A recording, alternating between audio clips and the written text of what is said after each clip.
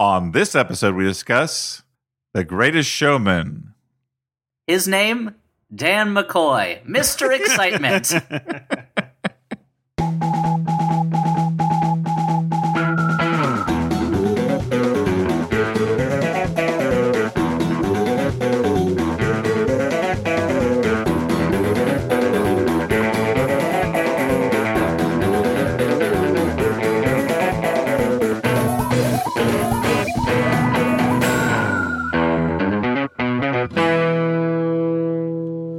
Hey, everyone, and welcome to the Flophouse. I'm Dan McCoy. Oh, hey there, Dan McCoy. I'm Stuart Wellington.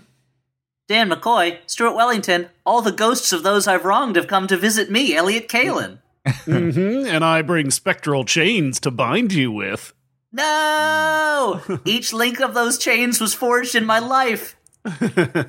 Yeah, why'd you forge those chains in your life? It seems like it's just really come back to bite you in the ass. Yeah, the chains did bite me in the ass. Way to mix metaphors there, Dan. Brilliant work, Mr. Poet. Anyway, I forged those chains because I wanted to be like the guy who founded Patagonia, who started out by building his own mountain climbing equipment just as a blacksmith. Was his name Cliff Patagonia? Cliff Patagonia, and now he's a very wealthy man who loves the earth, and his company helps to destroy it by enabling rich assholes to go on very expensive vacations. Do their clothes feature, like, animal products, the way that those Canada Goose jackets are, like, the product of, like, fox hunting? Oh, really? I'm not aware Something of that. bad, like, I didn't know that. Yeah. They're like, there's like, all these protests. But that seems like such an old-fashioned way to get, like, a fox, if that's what you want for clothing. Yeah, it's either Wait, that Dan, or just it's not like the fox is sewn into the lining of the jacket. What are you talking about? I don't know what they're What's the using this fox newfangled for. modern way to get a fox, Dan? What's the 21st century way to get a fox? Fox farming. You get fox farms going on. Oh, like that Angelina Jolie movie, Fox Farm? Mm-hmm. Yeah. Wait, is that the one where Chevy Chase eats hog balls? No, You're thinking of Not Funny Farm. Yeah. Yeah. Yeah. Is that the sequel to Funny Farm? You know who loved Funny Farm? Roger Ebert. He gave it like 3.5 stars. Was there like a buxom lady in it? I don't know. I don't remember. He does love those. Or he did love them. Yeah, poor guy. R.I.P. Anyway, what do we do on this podcast, Dan? Well, other than disparage Roger Ebert. We watch or his brother Robert Ebert, whose name is almost an anagram for itself, but not quite. Try again next time, Robert Ebert. Not enough letters in your last name, dude. And of course, Robot Ebert, which of course. Doy. Let's not forget. Steely Claws crushed Gene Siskel. Oh boy, you thought your family was weird. Anyway, so are you just reading the like line on the bottom of the video box of the Ebert boys, the rousing comedy? So Roger Ebert is a film critic. His brother Robert Ebert wants to be a film critic, and their other brother's a robot, and they've all got to lose their virginity in Tijuana during spring break. Yeah. That sounds great. Anyway, on this podcast. So what do we do on this podcast, Dan, other than pitch brilliant ideas for movies? We watch a bad movie and then we talk about it. Uh-huh. And this time around, we watched a movie called The Greatest Showman. Uh-huh. Now I remember. Oh, wait. Are you going to say how there's some controversy about our choice of this one? Yeah, but you can go on. Because it was a very successful movie, both financially and with certain critics. Yeah, I remember Elliot really wanted to do this movie, and he's like, "Can we do that thing to that piece of shit looking Greatest Showman?" And I'm like, "I think it's still in sounds theaters, a lot like Elliot." It was like the stealth hit.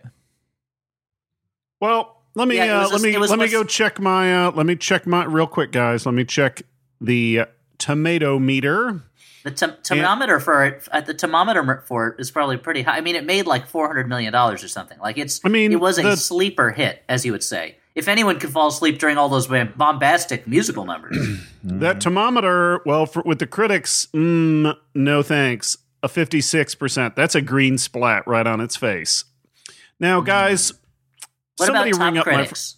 somebody ring up my friend Charlie Booker. Because what if, now hear me out. Okay. What if, now just don't interrupt. I think you want to hear this whole idea. Yep, ready. What if somebody invented a Rotten Tomato meter for life? Okay. Uh-huh. So Yep. that's a Black Mirror episode. I mean, it So is. I guess just Venmo me the money for that idea. No, but Venmo, that's another Black Mirror episode right there. We're coming up with great ideas for Black Mirror. What if you could Venmo? What if you could Venmo emotions? What? So wait, is it like a chip in your brain, or is it attached to a robot, and that robot will like make you feel good? That's the great thing. We don't have to explain it. We just say it, and then we have kind of like a pretty standard drama between two people, but they send emotions to each other over phones. Uh-huh. So like there will be a scene where a kid is graduating, and instead of openly congratulating their kid, the parents just Venmo them the emotion of congratulations. Yes, like I realize now this is very similar to the movie pride. Equilibrium. Yeah, What? exactly. This is very Wait, similar to the movie the one with all Equilibrium, the, like, where gun emotions fighting? are against the law. Yeah, well, that's not similar. You're one of them. You're just Well, it will sending be because emotions both around. would. No, it'll be similar because Wait, both of them will use emotions gun were against the law in that movie? Yeah, because I thought the whole movie was just a gun fu delivery system. I mean, it is, but the high concept was that emotions are against the law. Anyway, Chuck Brooker, get involved with us. Tell us. Well, we got plenty of ideas for Black Mirrors. Like, for instance, what if? Okay, people love animated GIFs of like cute cats. What if they liked animated GIFs of people getting killed? That's another Black Mirror right there. Yeah, They've been terrifying desensitized already. Desensitized, yeah. And it's a world we could live in today, except we won't. I guess, Okay. you know what, guys? I just feel stung by that last season of Black Mirror, which I felt like was not as good as the other ones. Maybe I'm being too harsh. I mean, I think it reached a kind of, I don't know, let's just use the word equilibrium again. Okay. Where it just kind of like leveled out, and the highs weren't as high and the lows weren't as low. It was just, eh. Yeah, I think you're right. So anyway, The Greatest Showman, that's what we're talking about today, right? I both haven't watched Black Mirror, and I was fiddling around with the Skype call trying to fix some technical difficulties. So I'm sorry if I sort of dipped out I of the thought you just conversation didn't want there for a while. You didn't want to piss off Mr. Television, Yeah. who runs that Yeah, show yeah. and all things, who might hire Yeah. you someday. Who knows? Yeah, Dan doesn't want to burn any bridges right now. Yeah. Especially right now of all times, when the Cherry Blossom Festival is going on across the street and it's making Stewart's parking difficult. I don't understand how the two things relate at all, but I accept your. Yeah, that's the untold behind-the-scenes story of how we're recording late today because Stewart's parking was difficult. Because Stewart decided to drive to somewhere in New York like a fucking Seinfeld character. That's true. I am a lot like a Seinfeld character. You're clearly Kramer, right? I think so, yeah. I mean, I think... Yeah, And I think Dan and I are both George, yeah. and Hallie is Elaine. That goes without saying. So wait. I don't have to say all that bad stuff at that comedy club, right? You do. You have to be racist because you're Kramer now. Oh, Suddenly- no. This briefly changed into a Flophouse Behind the Music episode, and now it's just the Seinfeld cast, I guess. Yeah. So speaking of Seinfeld, none of the stars of Seinfeld appear in The Greatest Showman, which is too bad because George Costanza himself, Jason Alexander, is a noted song and dance man, Tony Award winner for his work on Broadway, but he's not in this. But so here's why I want to do this movie so badly. One, it is a big spectacle musical of the type that you don't see that much of anymore. Basically, this and La La Land are the only ones I can think of since, like Moulin Rouge? And I'm not counting like Beauty and the Beast. Like adaptations of pre-existing musicals or like Broadway shows that became movies like Jersey Boys. Like I'm not counting those. I mean like an original to the screen, big budget musical. Although in this case, it kind of feels like a Broadway show that they just snuck a camera into at certain times. Okay. But I really like also because from everything I saw about it, it looked really dumb. And I guess, is it going to turn out to have been dumb? You'll find out on tonight's episode of The Flophouse. Join us, won't you? Weeknights at 9 on WPIX, New York's movie station, Channel 11. Mm-hmm. Okay. Well, we should I finished get the some snacks promos. I'll before see the you guys show? tomorrow. Elliot, no. Come back. Oh, I got some bad news for you, Elliot. You're going to have to cancel your plans. Oh, no. So, guys, should we go through what happens in The Greatest Showman and find out Please, whether let's it do is that. indeed the greatest show? Because it's like, you want to say, welcome to all my friends to the show that never ends. But it does end. It's only an hour and 44 minutes long. Yeah. By the way, I was sitting at home watching it, and my main thought was, there's got to be a Greatest Snowman meme out there, and sure enough, there was. Oh, great. Yep. What is the Greatest Snowman? Is it Is it Frosty? Frosty, I assume. Yeah. I mean, was there an upset? I mean, they just had the snowman from the Snowman. They were in one. Oh, man, the saddest snowman? Yeah. That sucks. Dan, can you name another snowman other than Frosty? Jack Frost. Not a snowman. Which one? Or you mean the Yes, movie he Jack was. Frost? Yeah. Oh, the movie. Because, like, Yeah. Jack Wait, Frost, is that the one where Michael personification of Keaton cold, turns is not a into snowman. No, I understand. I was talking about the movie Jack Frost. Oh, which one? The horror movie or the Michael Keaton movie? I think I was thinking of the horror movie because you could argue whether Michael Keaton in the Michael Keaton movie was purely a snowman. Oh, because Yeah, I mean, he had the do soul they- of a dead man in it. Yeah. And but he doesn't dead? have he doesn't have organs or anything, right? No, but he didn't has a realize- mouth. He has a mouth organ, a harmonica, because he's like a jazz musician in the movie, Oh, he I is. think I didn't or a blues realize. musician. Okay. I think I didn't realize he was dead in the movie because that seems pretty bleak for a children's film. I thought he probably just turned into a snowman to learn a lesson or something. No, he's well, maybe he comes back, but he's like a dad who was never around his kids because he was busy being a blues man, and he dies and comes back as a snowman. Okay. Oh, and also, is it because he was so cold to his kids? Yeah. I think that's what it is. Yeah, he becomes a real ghost dad, by which I mean he is found guilty on all charges of being a bad dad. Yeah. You know, there's a lot of supervillains in the DC universe that use cold as a weapon. I think that's kind of strange. Okay, I can name 2. Okay. How many Dan? more are there? Dan, can you get on, I'm in not on this? betting in this game. I can't. Dan, can you beat me? I can name 2 cold-based DC villains. Can you beat me? Can you name No, 3? I can not go over you. I can. You name know what? one. I can name 3. Oh, wow. Okay. If Weather Wizard counts, then I can name 3.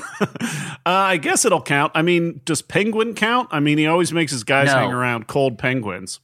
Only in Yeah. Batman Returns, I think. Okay. Okay, well, so there's still others. Captain Cold and Mr. Freeze are the only ones I can really think of. Yeah, and Killer Frost.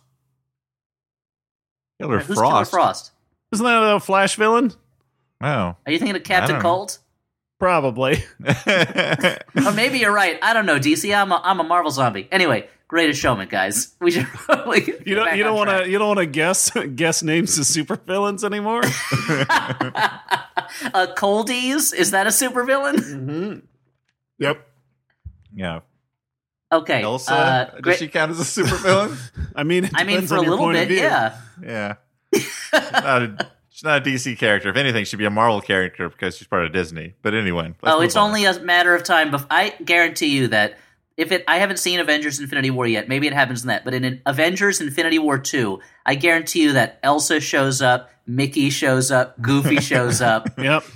Like, somehow the Ninja Turtles are going to show up. Somehow Mario and Luigi are going to show up. They're all in it.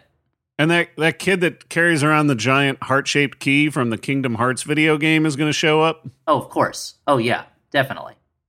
And also, and Luke Skywalker and C-3PO, they're all in it. Greedo, all your favorite Star Wars characters. Glad Greedo comes alive. Is he a ghost and a snowman?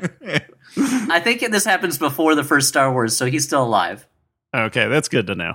No, but okay, Greedo's so dad Greatest- comes back as a ghost and a snowman. His name? Snowdo. Wow, okay. Or you know what? No, Grease Snow. That's kind of on the snows. So So the Greatest Showman, or should I say Snowman? No one's ever thought of that joke before, right, Dan? Nope.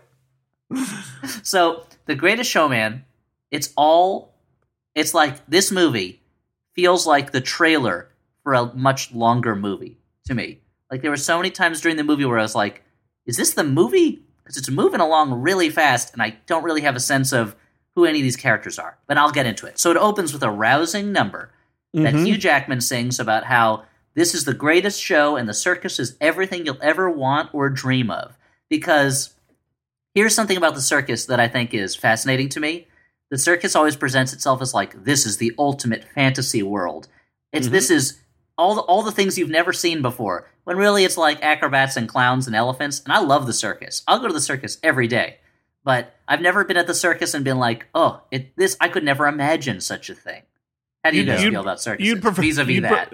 You'd prefer their hype to be a little more like staid, like a little more realistic, and be like, oh yeah, so we have trapeze guys and some weird looking folks and music maybe, peanuts. I would like them to say, for 2 hours, you're going to enter a world of spectacle and amazement. Then you'll feel bad the rest of the day as you think about how the animals and people are treated before and after the performance. Like, that's an accurate description of the circus to me.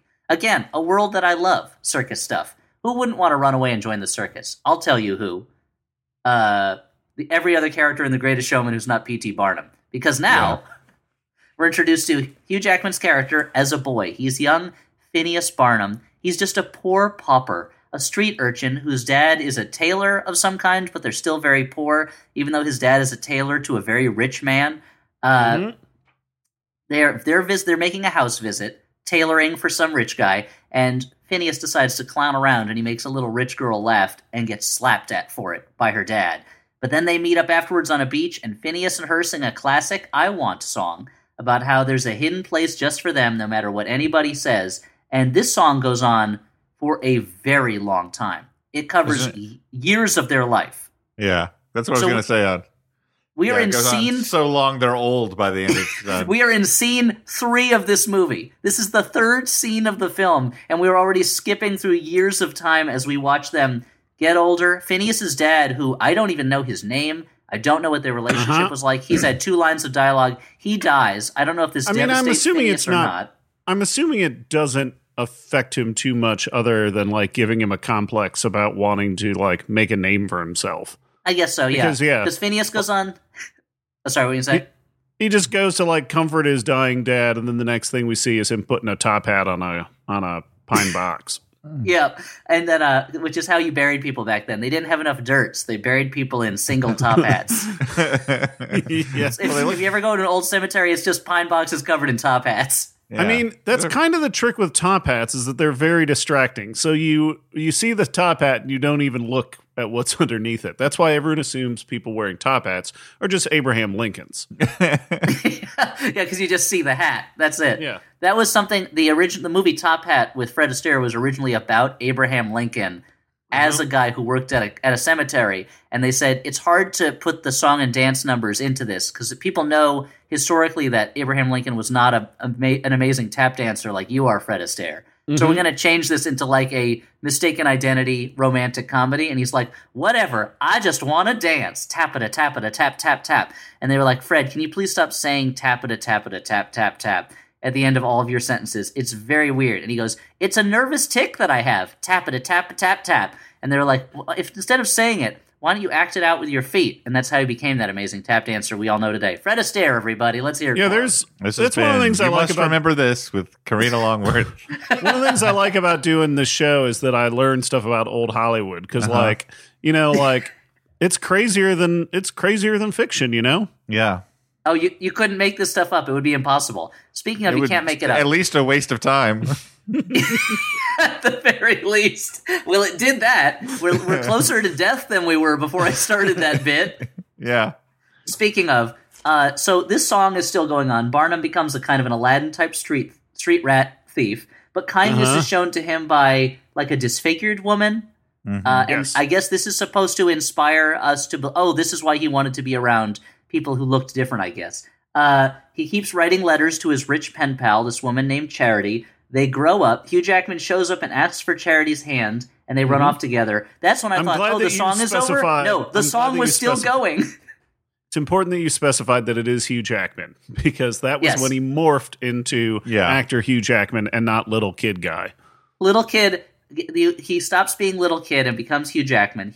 So the little kid plays P.T. Barnum from the ages of, 14 to 16, and then Hugh Jackman plays Barnum from the age of 20 to death. Like, yeah, he morphed from a mini never- Ackman to a huge Ackman. well said, well done. And they're dancing, and now they're married, and they're living in a tenement. The song keeps going, and it ends with her pregnant, because I guess them having sex was symbolized by them dancing on rooftops among sheets that were hung up to dry, because that's how you signify that it's a tenement, is that clothing and things are hung out to dry on laundry lines. And it's like, the whole movie by this point felt to me like when you see a commercial on TV for a Broadway show, and you're like, man, if I saw that in the theater, it would probably be amazing. But to watch it on screen, it looks really dumb and corny. And did you guys feel kind of the same way? Well, it's deliberately fake. Like the production design is intentionally this sort of fantasy realm in real life. Yeah, it's very Moulin Rouge-y. Yeah, and I will say this. So I think that the songs are pretty much garbage, and I found out. Sure, yeah. Wait, just because every single song sounds exactly the same as the one before it? Yeah, well, I found out that it was written by the same people who wrote the La La Land music, and let me say, I was not surprised based on how memorable I found the music from La La Land. But I will say in my notes, in my notes for the movie on the music, it does say, really reminds me how good Lin-Manuel Miranda is at his job. Yeah, so there was that. I mean, I didn't like the songs, but there are 3 production numbers in the movie I kind of like, and I think I'll point them out as we get to them. Okay. And I liked, I liked how the sheets on the roof were kind of dancing along with the 2 of them. Like when he lifts her up, the sheets lift up also. Yeah, and I thought that was a really nice staging, and that was one of the 3 production numbers that I enjoyed the look of, if not the sound of.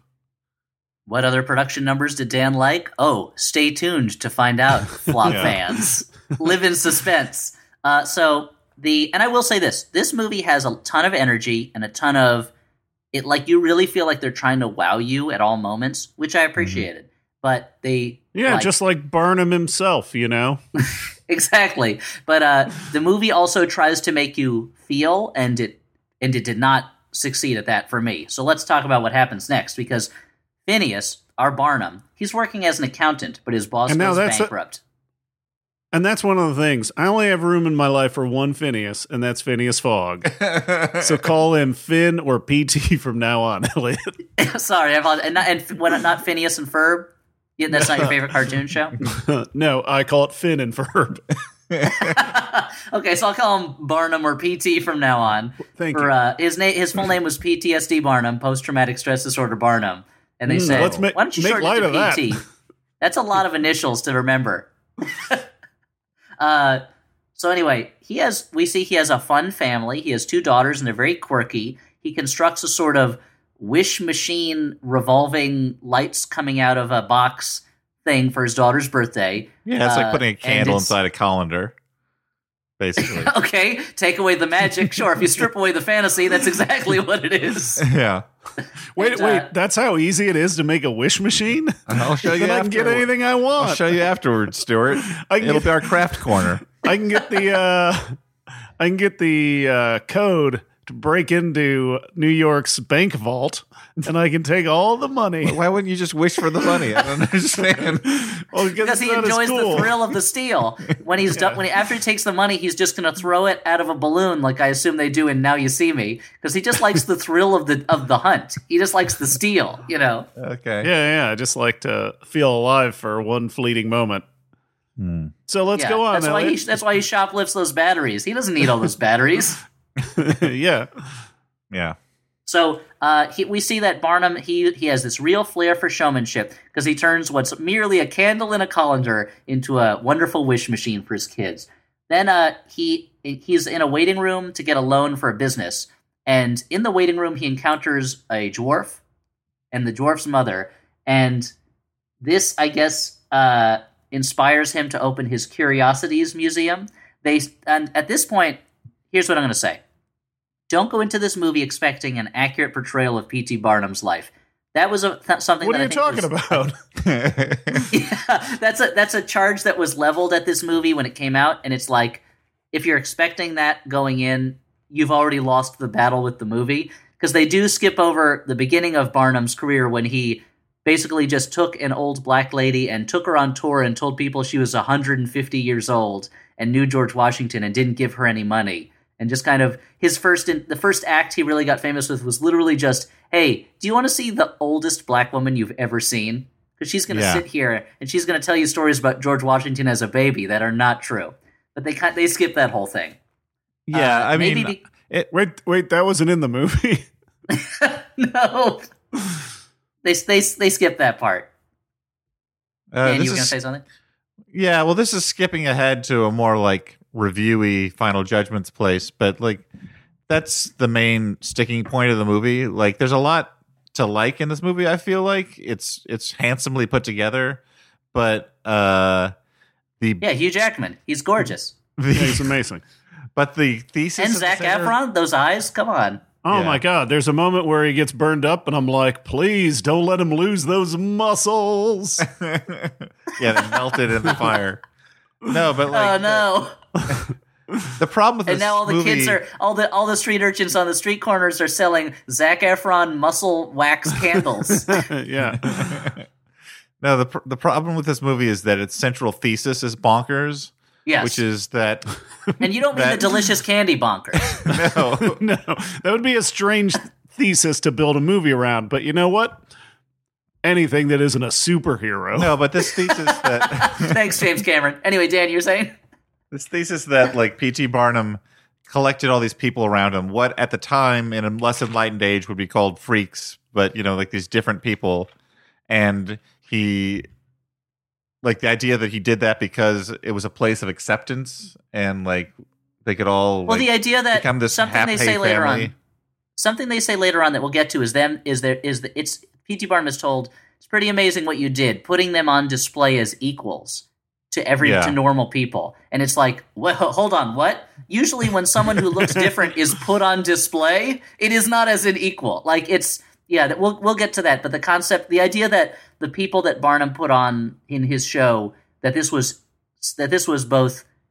somehow elevating them, you know, rather than putting them on display for the horrified amusement of normies, of rubes, like is a crazy thing, and it's like, we'll get to that point in a moment because his Curiosities Museum, which is mainly a wax figures house. The business is slow, and his daughters tell him that he needs to put mythical creatures on display. So he shows up, and he hires that dwarf. Yep, and so he tells the dwarf... he gets Perseus, and he gives him a magical shield, and he's like, chop me off a Gorgon head, please. He's like, Perseus, Medusa, I know you've had your issues, but if you work together this one last time, you'll be set for retirement. And that's where you get the show Feud, Perseus and Medusa on FX. Oh, wow. I have nothing to add to that, but that was a good reference. Oh, thank you. So Barnum goes to this dwarf and he says, Hey, I don't see you as something to be laughed at. I see you as an inspiring, respectable figure, a military figure, a colonel. People are going to salute you. And the guy's like, oh, all right.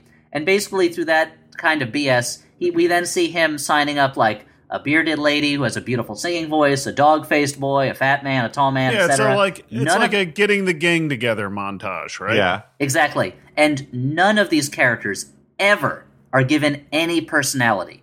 They are to the audience of this movie exactly what they were to the audience in Barnum's time, which is weirdos for us to look at to make Barnum seem like a great, cool guy. And they have the bearded lady she has a whole song later on about, I've got to be me. No one's going to make me feel bad. This was the song that was nominated for an Oscar, in which my wife would get really mad because when she was listening to NPR here in California, they would be like, this segment is sponsored by the Academy Award nomination for this song. And they'd play a snippet of the song, and she'd be like, I can't stand hearing the same snippet of the song all the time. But like, it was making her so mad. And she has this whole song about like, you can't make me feel bad. I got to be me. And I wanted to be like, who are you?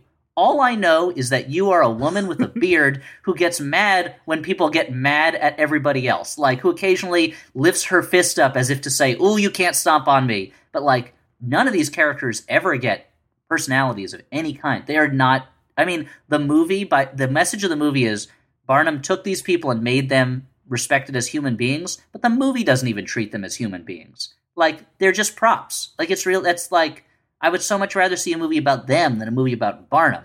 It's like, and that doesn't even get to the point which I started worrying about, which is like, no one in the movie, I assume, except for the man playing Colonel Tom Thumb, no one in the movie seems to have the same body as the character they're playing. They're all in makeup as the bearded lady or tattooed man or whatever. So, like, then the ethics of... What are the ethics of somebody putting on basically what you would call, like, oddity face, to play these characters? Like, it's basically Gary Oldman in Tiptoes, but for everyone except the character who would be in Tiptoes. And it's like, I don't know, the whole thing, it started being like, movie by... The same way that Bright is supposed to be like an anti-racist movie, but it is a very racist movie. This seemed to be kind of like... I'll wrap it up, Dan, don't worry. This seems to be like one of those movies where it's like, we got to treat these people as people, but the movie doesn't treat them as people. Anyway, I'm sorry. I don't want to get off on a rant here, but that's just my opinion. Maybe I'm wrong. Back to Dennis Miller Live. Dan? Yeah, and the worst is the worst are those trapeze artists. What a couple of real freaks, huh? Well, that's the other thing. And there's trapeze artists, and the only thing about them is that they're black. And so the movie is like, hey, it's like a bearded lady or a man with what's it called? Hypertrichinosis, whatever it's called, when you have hair going out of every part of your body. Uh-huh. And it's like that? Being black. And there's no other black characters in the movie, right? I think you're right. So the subtext is like, hey, Zendaya, by being a trapeze artist who is also a person of color, you're like a bearded lady. Barnum, Greatest Showman. I mean, they're both valuable people, Elliot. Like, I don't think that that's. I'm not saying no. I'm not. But I'm not saying that either one are not valuable people. But I'm saying that it is a weird thing to be like, look at all these people are looked down on by society because they don't fit our standards of normality. Also, black people. Like it's a strange parallel to make. But anyway, Zendaya gets her own whole subplot later on, so we'll get to that because the museum gets really successful. Barnum sings a musical number about how they shouldn't hide. They should be proud and display themselves because nothing says pride in yourself like going on display so someone can pay a nickel to gawk at you. And like a whole nickel. Where do I sign up? Dan, I got some bad news. What? I don't think you're ready for the nickel stage yet. Oh no. No. Maybe a penny, but you're gonna have to do some. Can you bite a head off a chicken? I mean, I can. Okay, Dan, that sounds like tough talk, Dan. Dan, there's a movie I'd like you to see. It's called Nightmare Alley, and I think it's a professional that you can really get behind. Okay. So I'm confused. Are they putting on like big musical shows at the circus, or is that just because it's a musical? I mean, the way it's put together, it's implied that they're doing musical performances for audiences. That's not the way Barnum worked. The way Barnum worked was like, hey, look at this guy. Hey, look at this lady. Mm-hmm. But but I guess, I don't know. It really was the Greatest Showman. Barnum, the Greatest Showman. Hey, look at that thing. Hey, look over here. They're like, Barnum, I've had enough of your fast-talking humbuggery. You could talk the shell off a turtle. Yeah, look at that. Hey, look at this thing. Ooh, Barnum danced his words around me. You can't land a blow on him because he's so eloquent and witty. Hey, look at that. Hey, what's over there? Now, Elliot, you had mentioned that that the character Colonel Tom Thumb or General Tom Thumb stands out for you. Now, is it because in the first scene he was introduced, he calls somebody like a flop doodle or a flop dingle? I did like that. He uses this ridiculous, I don't even know if it's a real insult from the time. He's like, what you looking at, flop doodle? And I was like, I want to see more of this character. And I do get to see him, but I don't get to hear him or know him because he has almost no dialogue in the film. But anyway, so Barnum's getting successful, but he gets bad press from a character that I didn't even realize till I looked it up on Wikipedia afterwards was supposed to be James Gordon Bennett, one of the most storied newspaper publishers in New York history who everyone hated in real life. Anyway, but they're getting bad press. People are not accepting his performers. There are protests outside the museum. And we get another song. They're all these kind of like high energy pump up. Would you call them like stadium ballads or something like that? Or stadium?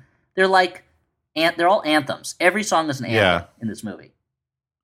There's one song that's not as much of an anthem later that I kind of like, but the rest are all. It's all like every song is supposed to be the big show-stopping number, but you can't make a show out of showstoppers because you know what happens to the show? It just stops. Exactly. And you know who would know not to do that? The Greatest Showman. And you know who the Greatest Showman was? Wait, you know who the Greatest Showman was? Who? I think I should know this. God? I'll give you two guesses. I'll give you two guesses. Okay, Dan just gave a guess. Yeah, God? What was your guess? God. No. Good guess. The answer, okay, you know what? You have one guess. The answer is Stephen J. Cannell. Stephen J. Cannell, producer of the A-Team, Riptide, all that stuff. What a showman. Rockford Files? Yeah, and he knew how to rip a piece of paper out of a typewriter so that it would fall into the shape of a letter.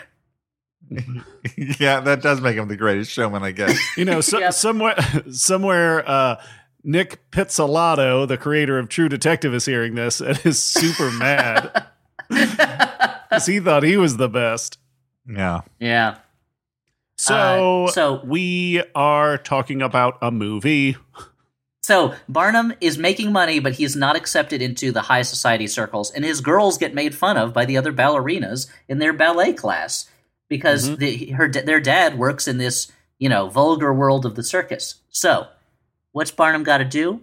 He's got to get himself kind of like a pretty face that everyone respects, and there's no prettier face in America than Zac Efron. That's right. Zac Efron is like a playwright. He's like a young playwright or play producer, and Barnum asks him to join the circus museum as a business partner. And it's this weird thing where it's like, so Zac Efron is already a successful, legit theater guy, and Hugh Jackman's like, hey, but you know what you're not having? Fun. So why don't you join me as my apprentice and you'll get 10% of the proceeds. Instead of being a wealthy man, you'll do okay, but you'll have fun. And this is the one number in the movie that I enjoyed, where it's like the two of them singing and dancing in a bar, and it's like, you know the song number that they do in Hail Caesar where Channing Tatum is dancing around? Mm-hmm.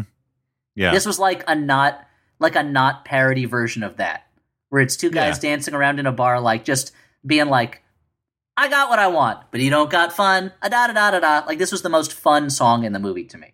Yeah, and it's kind of like a bit of like a dance battle back and forth between them. I think that's being a little charitable. Yeah, well, I guess. I do like the bartender who's following behind them, cleaning up for them the whole time. Yeah, you're like, what's his story? There's a part where this bartender just literally rushes through and sweeps something off the floor and rushes out again at one point, and I was like, that guy is amazing. Mm-hmm. And this is the first major decision that seems to happen in a bar. There's one that happens later as well, which is it's nice to see that major changes in Barnum's life happen when he, I think later on, made a living traveling around as a temperance speaker. So you're saying that this movie really puts the bar in Barnum? Yeah, I guess I am saying that. Yeah. That was the weird poster that they put out for this movie. Like, everyone was like, who are they trying to appeal to with that line? I guess just bartenders? Yeah, it's an untapped, they're like, there's 4 quadrants of audience. There's young girls, old people, middle-aged people, and bartenders. And we are not getting enough penetration on the bartender quadrant. Yeah. I mean, what's the image on the poster? Because if it just says that, I think some people would be like, when they say bars, I'm assuming they mean candy bars. So I'm going to go get one of those candy bars. I mean, it still gets good cross-promotion. Now, it makes more sense than the ad campaign for people suffering from hypothermia, where it said, he puts the numb in Barnum. And they were like, ooh, I'm shivering. Oh, that's not even how you spell the word numb. Oh, I can't feel my hands and feet. Oh, I guess I'll go see that movie. What's he, a Dracula there? What's he doing over there? Blah. He was shivering in the cold. Are you suggesting Dracula's just cold all the time? I mean, it makes sense, or he just doesn't know what to say. That's why he wears a cape. He does wear a cape indoors. So yeah. But this was the second. That's what when I shared an office with Hallie. That's what I should have gotten her as a gift, is a warmth cape that she could wear in the office. Because she was always cold. She's a Dracula? Yeah. Not yet, but if she works a little harder. I believe a warmth cape is called a shawl. I believe there's a word for that. I don't think so. I'll call it a warmth cape. Anyway, this was the second number that I liked in the movie, if for those who were keeping track, who were this in is a fun number. suspense. Yeah. So anyway, and we still got to find out number 3. That number 3, but we'll find out when we get there. Yeah. Don't give away the secret surprise that the third number was 3. So Zac Efron falls in love with Zendaya's acrobat. We know this because they briefly lock eyes in slow-mo, and then she's sassy to him afterwards. Like, because everything in this movie is told in shorthand. We don't, but don't worry, they get their duet number later. People are still protesting Barnum's Museum, but they get an invitation to go meet Queen Victoria, and they charm her with their humorous ways. That's in England is where Barnum meets opera singer Jenny Lind, the biggest opera star in Europe, and he decides to hire her to class some things up. And she does that by just singing a whole song on stage to an audience, which we see the entirety of. It is not. There's no dancing or dramatization. It's just her on stage and singing. apparently this singer was like Hans Christian Andersen's muse. Guys, Weird. I looked at Wikipedia before we did this podcast. I mean, that's great. Yeah, I mean, Jenny Lind was a real person. Sure. Now One of the great songbirds. This character is played by Rebecca Ferguson Yeah. of Rogue Nation. Dan, why are you salivating? I just You're she's great. creeping me out, buddy. I was wondering, do you think that everyone sang their own parts? I mean, like, I know that Hugh Jackman and Zac Efron are song and dance men, but do you think Rebecca And Ferguson definitely the woman who plays sang the for bearded herself? lady, she sang her song because she's a Yeah. Broadway performer. I'm just Yeah, I don't know, she impressed. performed maybe. at the Academy Awards, right? Yeah. I mean, but people who don't sing perform at the Academy Awards, too. Like Clint Eastwood. Name one. He doesn't have like a weird like country band, Well, he does do like kind of jazz. He did release an album of jazz standards. That's true. and he did that spoken word album where it's him talking to a chair. Yeah. Yeah. It was called Sweet Charity. Sure. Speaking of Charity, she doesn't like the look in Barnum's eyes when he's looking at Jenny Lind singing, and Zac Efron does not like the looks that people give him when he holds hands with his acrobat lover. Things are not going to go well. Why? Because it's the time in the movie when complications has to start. So Yeah. Barnum is rude to Charity's parents at a rich people's soiree after the Jenny Lind show. This pisses Charity off, and Barnum won't let his usual non-normal, his usual performers into this rich people's soiree. I'm not sure why. Like that part of it, Yeah. I didn't really understand. I think it was important for the narrative, but maybe it's the idea that it's like because Barnum the whole time is trying to reach to be bigger. Yeah, and he's more. obsessed with class. Yeah, That's He was true, yeah. born low class, so he's trying. He really to wants to be mix seen in. as respectable. Yeah. And he can't be respectable when he's got a lady with a beard standing next to him or a guy who's super tall. Yeah. And he can't have a guy super tall standing next to him because it'll just reemphasize how short he is. Yeah. Is Hugh Jackman a short guy? I don't know. I think that people argued against his casting as Wolverine because he's not that short. Oh, that's true. Well, everyone knew the perfect casting for Wolverine, Stuart. Elliot Kalin. No. Wizard Magazine choice Glenn Danzig. Oh, but I thought that's why you've been growing your body hair out. So No, that's you because can I'm pick up Jewish. the role. No. That's because my people come from a place of cold winters. character, right? Yeah. Yeah. Oh, I would love to play Puck. I mean, I couldn't because Puck is a bodybuilder. Because Puck is not. And here's the thing. Okay, let's talk about Puck for a moment. Because Okay. Puck, famously short, he's not naturally short though.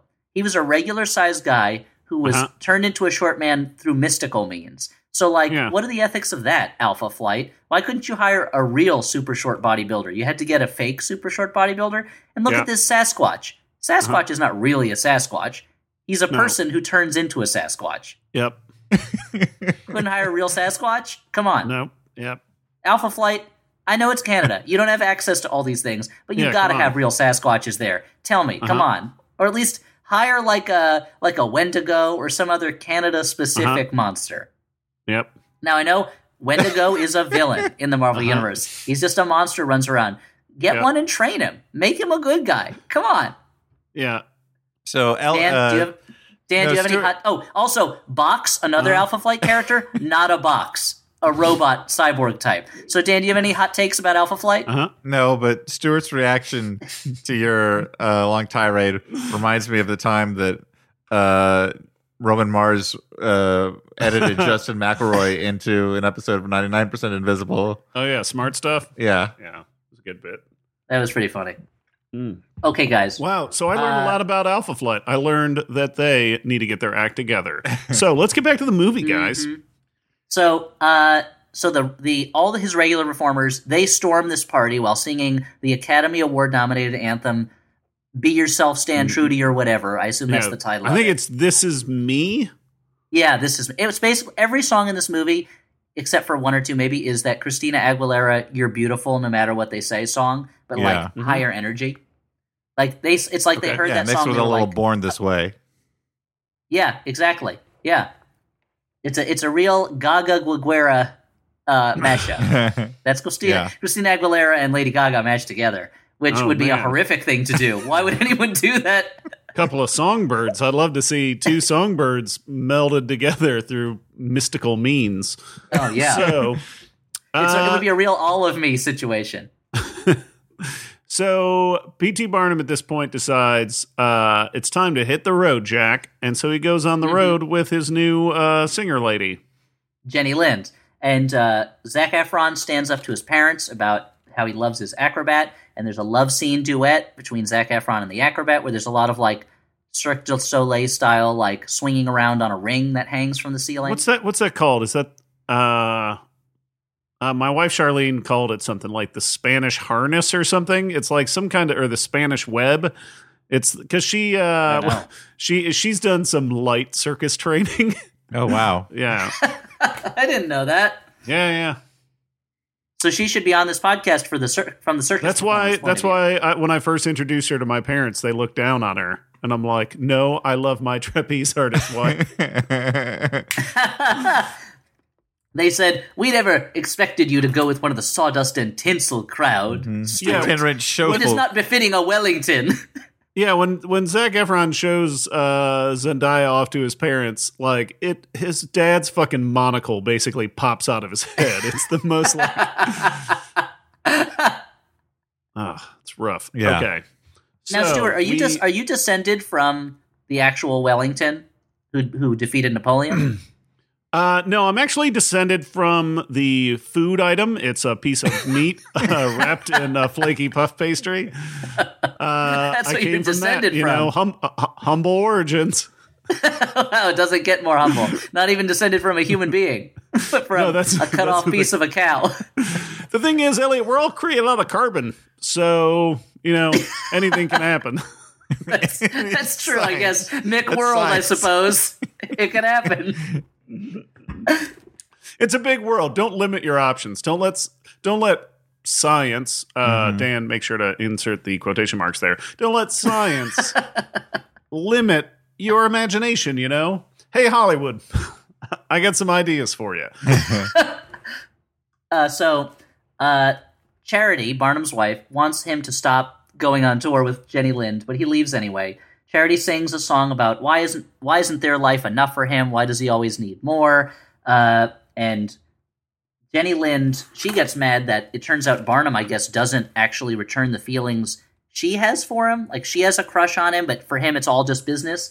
And she says, "I'm going to leave after this show." And at the end of the show, as camera bulbs are flashing, she kisses him on stage. Uh-oh. That's not going to look good in the papers.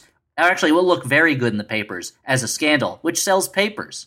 Yeah, and it looks great because it's not. They don't even publish the photo; they publish like a drawing of it, right? Yeah, it's like a woodcut. So, like, I don't know what the purpose of taking the picture was. Yeah, they're like, well, I mean, they had Charles Burns on call, so they're going to do that.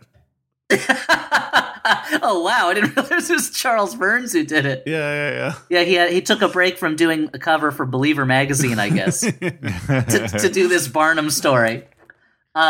So the rowdies who hate all the cis-bodied people, and I guess they're all cis-bodied because they're in the bodies they were born in. What would you call what's a respectful way to describe someone who at the time would have been called like an oddity? You know. Yeah, well, that's what I've been struggling with throughout the podcast. Is that why you've said so little? Yeah, I mean, I keep spacing out because I keep getting concerned with this technical thing with Skype, but it's fine. Oh, I thought it was because you were in your head, you were just going through all your favorite songs. Yeah. Da da da da da da da da da. What was that one? Oh, I think that's That's This the Is I'm Me Me. or We Are Great or Right. all the songs have a chorus in it that's like, huh, huh, huh, huh, or like, oh, da da da da da da da, oh, da da For da, the da, Longest da, da. Time. Whoa, for the Greatest Showman. Oh yeah, the soundtrack's all by Billy Joel. Did we not mention that? Yeah. Oh man, I would love You to can show have so much anything more. you want at our Greatest Show circus tent. Mm-hmm. That was that restaurant song. Yeah. And I don't know. So which song do you guys think if it was put out? Thank you, Which Stuart. song do you think if it was put out as like And a Stuart with the radio save. hit would be like the big hit? You Oh. know how like One Night in Bangkok from Chess, Chess? is such a huge smash. Which on an earlier episode I incorrectly said was an Andrew Lloyd Webber show, right? Or said was it Tim Rice? Show? I can't keep track of all your incorrect statements. Oh, you know what? I think what it was that I think I said it was a. Well, anyway, I incorrectly said something about chess earlier. I apologize. Correction. I don't know what I'm talking about. So, but yeah, like what? So what you're asking? What would be the big radio hit from yeah. it? Maybe the big love thing between Zendaya and Zac Efron. Maybe it's such a boring song though. But that seems like the kind of song that becomes a hit, like a crossover. Oh, there was that one song in the movie about how Barnum was a rebel just for kicks, yeah? And he'd been doing it since 1966, yeah? That sounds like that could be a radio hit if it was removed from the song, the context of the movie. Yeah, that makes sense. So Yeah. And there was that one, there was that one where Jenny Lind was singing about how she doesn't dance now, she makes money move. yep. Now the thing about That sounds like Jenny that could be a Lind radio hit. is when Jenny Lind comes out to sing for the first time, and like the movie tries to build in a little bit of anticipation because Barnum at this point hadn't even heard her sing, and she gets up there and everybody's excited. I don't know about you guys, but I was really hoping she was going to do that number from The Fifth Element where that It's like, that one that goes through all the different pitches. Oh man, I would have fucking loved it if this movie had done that. Best She, like, movie. It would have been the slowly- Greatest Show, man. She slowly puts on a hat that looks like the tentacles. Yeah, yeah. Or what if she just put on a big just put on a big Jamiroquai hat and just did their song? Oh, And everyone's like, Virtual insanity. That's right. virtual, and she still she starts going around on the stage like they do in the music video. yeah, exactly. Because it's the weird. He's like, she goes out on stage and he's like, I haven't even heard her sing yet. Well, she's already a famous opera singer. She was famous enough that Queen Victoria asked her to perform for her. So like, that's a pretty good recommendation. It's a little bit like there are certain performers that like if you asked me to say like if you said, have you ever seen like I'm trying to think of who's a big musician that like if you were like, have you heard any Adele songs? No, I haven't. Well, she's a #1 pop recording artist. You're going to hire her for your concert? I guess so, but I don't know if she's any good. Well, she's already like a platinum selling recording artist, so it's not that big a risk, you know. Yeah. But I think that part of it is just that he's beguiled by her. Oh, okay. Because Yeah, that's what the movie The Beguiled is about. Yeah. It is? Yeah, The Beguiled is all about P.T. Barnum and Jenny Lind. Yeah, the beguiled is actually just a 5-minute segment of this movie Yeah. Oh, wow. that they cut out. And then there's a lot of credits. Unfortunately. Okay, so Barnum's life seems to be at its lowest ebb, but that ebb is about to get even lower because those rowdies, they attack the theater. There's a fight between them and the performers. Oh yeah, this is why I was trying to figure out this is why I'm calling them the performers because it's hard for me to think of a name for them that's not dismissive or derisive. And one of the rowdies starts a fire, and the museum burns down, which is a real thing. And they start a fight, and at that point you're like, why did they pick a fight with them? Because like they all have these performing skills. Like even Oro from Street Fighter 3, who only fights with one arm, just fucks people up, dude. Like, like they're doing all these like flip attacks on them. Like, yeah, that's true. What were they thinking? And the fat man like bounces a guy away with his belly, which is like, okay, now he's just the Blob from X-Men. Like that's not cool. That doesn't happen in real life. That's not what That's not how Batman bellies ran work. into you. Wait, but wait, when you grow a giant belly, it doesn't become super dense and tough and less sensitive to pain? No, it comes none of those things. Yeah, it also doesn't have the recoil of a big pink rubber ball. Let my friend Baron Munchausen introduce you to his friends who have similar abilities, I guess. Oh, yeah. Zac Efron gets very badly hurt, and Barnum runs into the fire to save him. Barnum shows up in town just in time to catch the fire. And he's in the hospital, and Zendaya is watching over him, seemingly. So wait, are you constantly saying all that the time. Barnum She's always there? Barnum is such a great guy, and he's like immune to And collapsing showman. building? Yeah. And he saves Zac Efron's life. He's just amazing. He's just the best guy. Yeah. He's the sweetest, loveliest man. And Did you guys check so, his? Did you check his life? Did he actually save a guy from a fire? I didn't go deep into Barnum's life. No, did you, Elliot? I mean, his museum did burn down, but I don't think he ran in and saved anybody's life. And I do love that he's like sitting on the steps of his burned down museum when the reporter shows up and talks to him, and then hands him a newspaper that's basically like, Barnum's life is ruined. And he's like, what?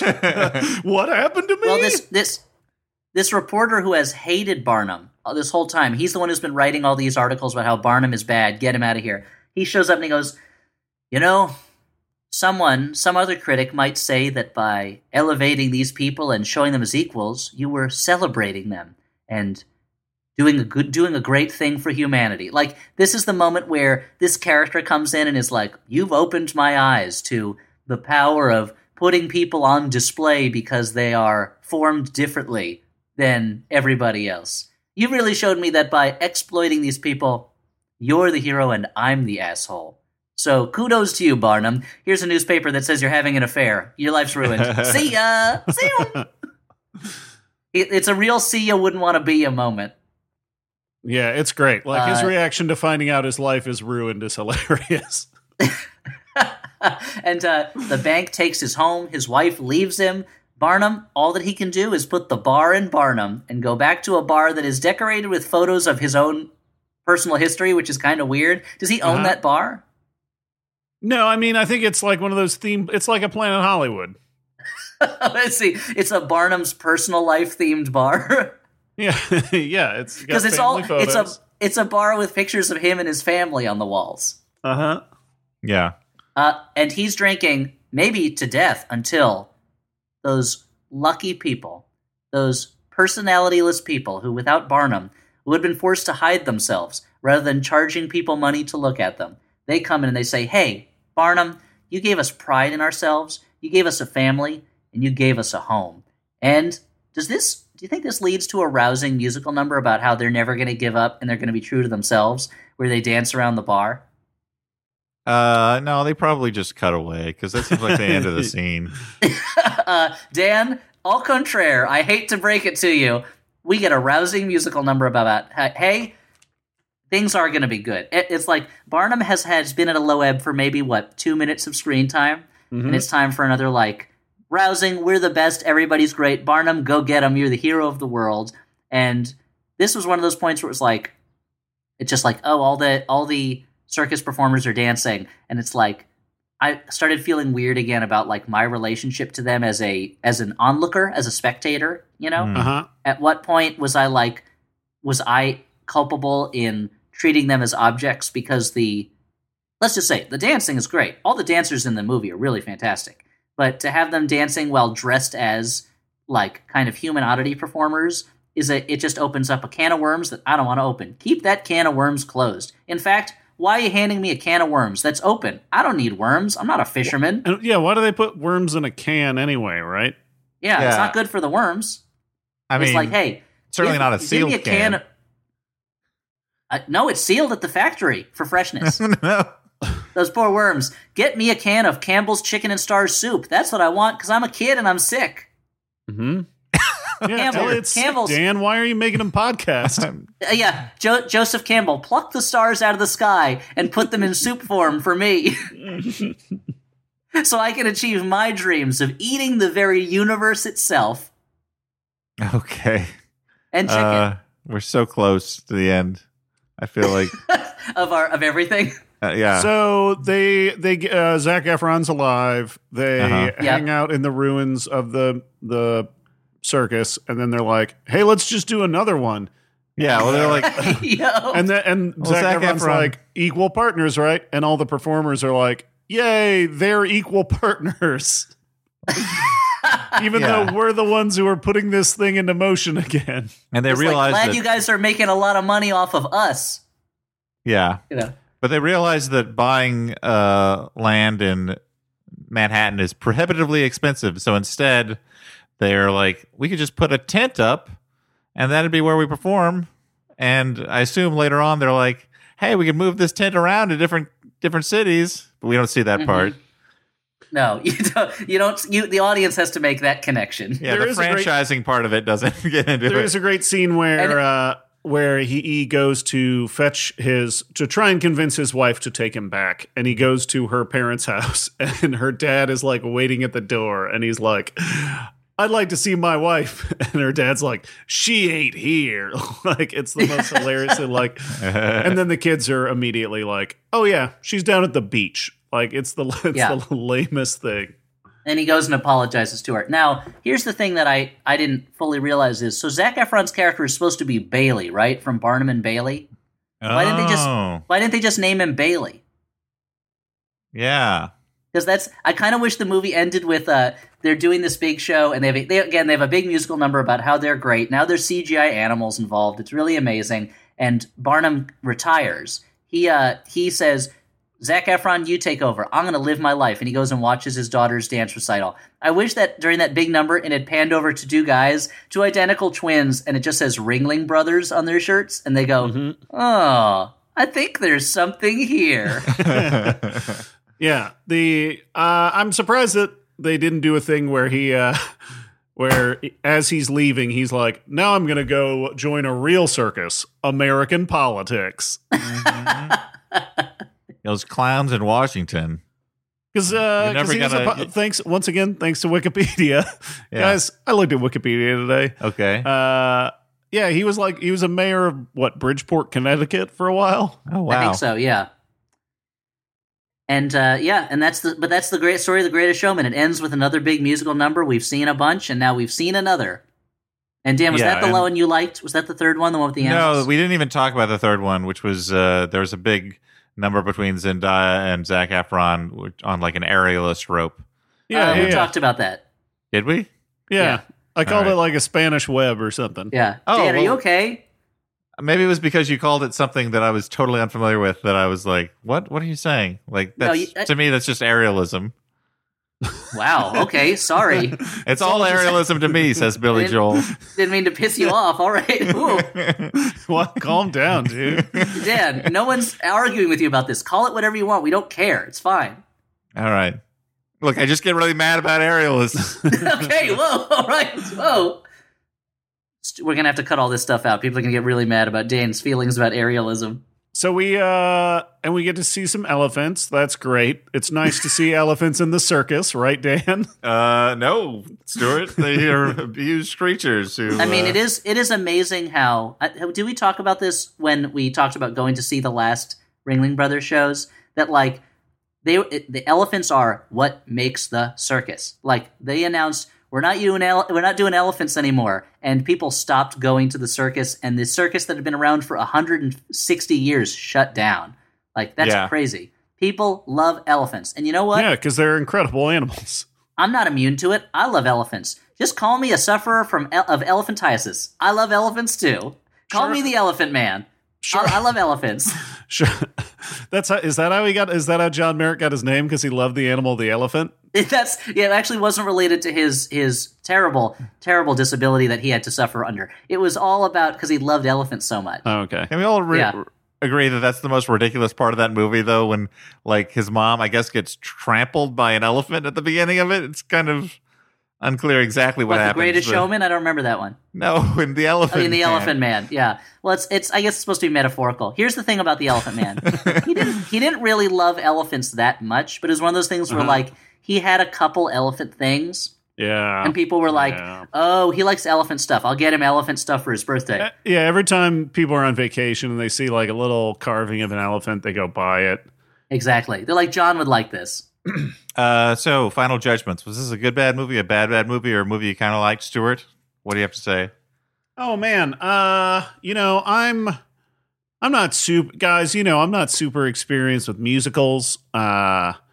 I'm kind of being a harsh critic on the music for this one because I've been spending the last week just listening to Nightfall and Middle Earth by Blind Guardian, which is their album about the Silmarillion, and it's really great. So I'd like to recommend that tonight. But no, this is a big movie, original movie musical. And I don't think the music is paced particularly well, and the subject matter is a little concerning. So I would say this is a bad movie. Yeah, I kind of wanted to like this because everyone's putting their whole heart into it, and I like it when they try something like doing a big movie musical that's original. I mean, like it's good to have that kind of diversity in types of films out there. But the core premise of the movie kept me from enjoying it enough to recommend it as anything other than a bad movie. I think I would have liked it more as a stage show than I liked it as a movie. But it's still, I want to give it more credit for its intentions than I end up wanting to give it for its execution, Yeah.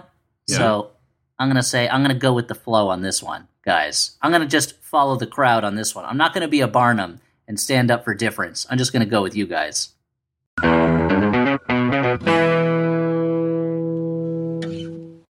Is there a dog in a car at a bar on the street? Yay! I'm Allegra Ringo, a small dog owner. My dog Pistachio howls when she's excited. And I'm Renee Colvert, a big dog owner. My dog Tugboat tips over when he's sleepy. And we co-host a podcast called Can I Pet Your Dog that airs every Tuesday. We bring you all things dog. Yes, dog news, dog tech, dogs we met this week. We also have pretty famous guests on, but Legs, we're not going to let them talk about their projects. No. Just want to hear about those dogs. We don't want to hear about your stuff, only your dogs. So join us every Tuesday on Max Fun.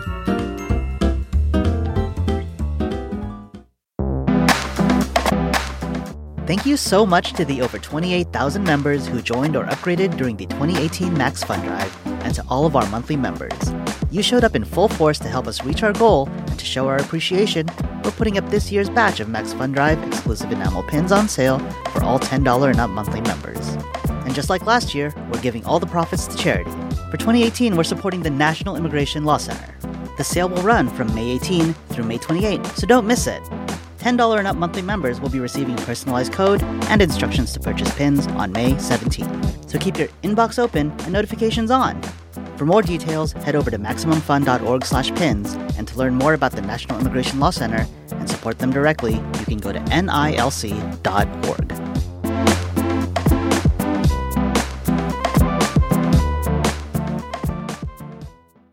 Well, we should move on to first thank our sponsors, or in this case, we have one sponsor. Mm-hmm. Archie is currently right under Stuart's chin. Yeah, Stuart's face was framed by a cat, which was adorable.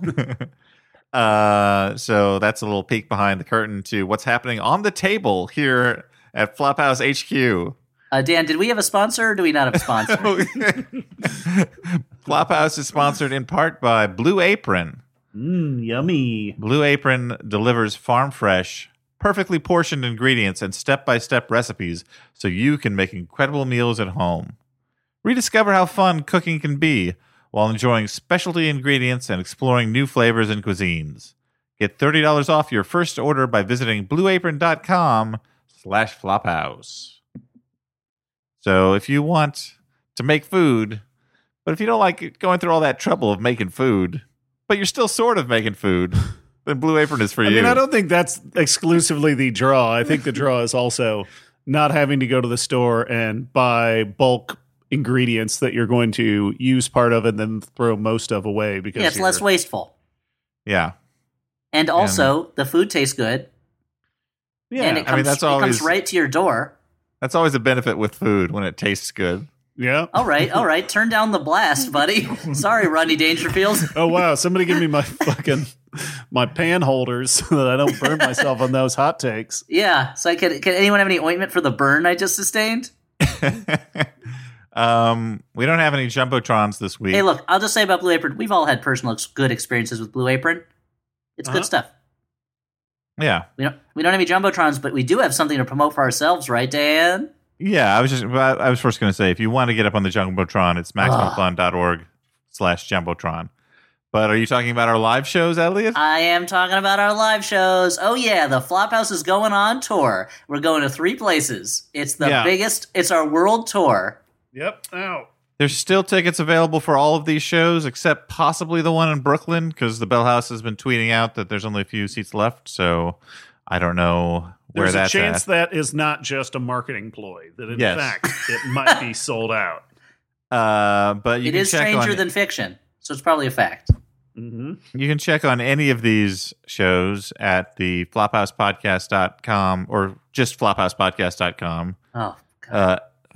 /events. Okay, I was going to URL. say the flophousepodcast.com page, but then I realized that it was confusing halfway through my sentence. And you said, no, just flophousepodcast.com, which is also not the correct URL. Yeah, it is. It's not just flophousepodcast.com. Okay, well, you're right there. So it's flophousepodcast.com/events. And yeah, we're going to be May 26th. We're going to be in Washington, D.C. We're talking about Geostorm. June 7th, we're in Brooklyn talking about The Dark Tower. And June 30th, we'll be in Seattle talking about The Mummy. In a way, there's a theme. I don't know if you can see it, but mummies sometimes live in dark towers, and they often cause geostorms. No. Wait, so would you call a pyramid a dark tower? Because that's where mummies always live. I mean, at night. Okay, fair. Can something with that wide a base be called a tower? I mean, it's not a hole. There's only two options here. Either something's a hole or a tower? Is that... Yeah, there's dichotomy you're positing here? I mean, I haven't finished architecture school, Dan. But that was the introduction. Every building is either a hole or a tower. Which one you choose to focus on is entirely up to your personal tastes. And I think That's an architecture professor. Professor? What's this architecture professor's name? Wilhelm von Gutenstein. Okay, well, and does he also have adventures German for Goodstein? Yeah. And did he? And like the government comes to him and is like, he's like the Nazis are trying to get a hold of a mystical building. We need your help. And he's like, that building belongs in a museum.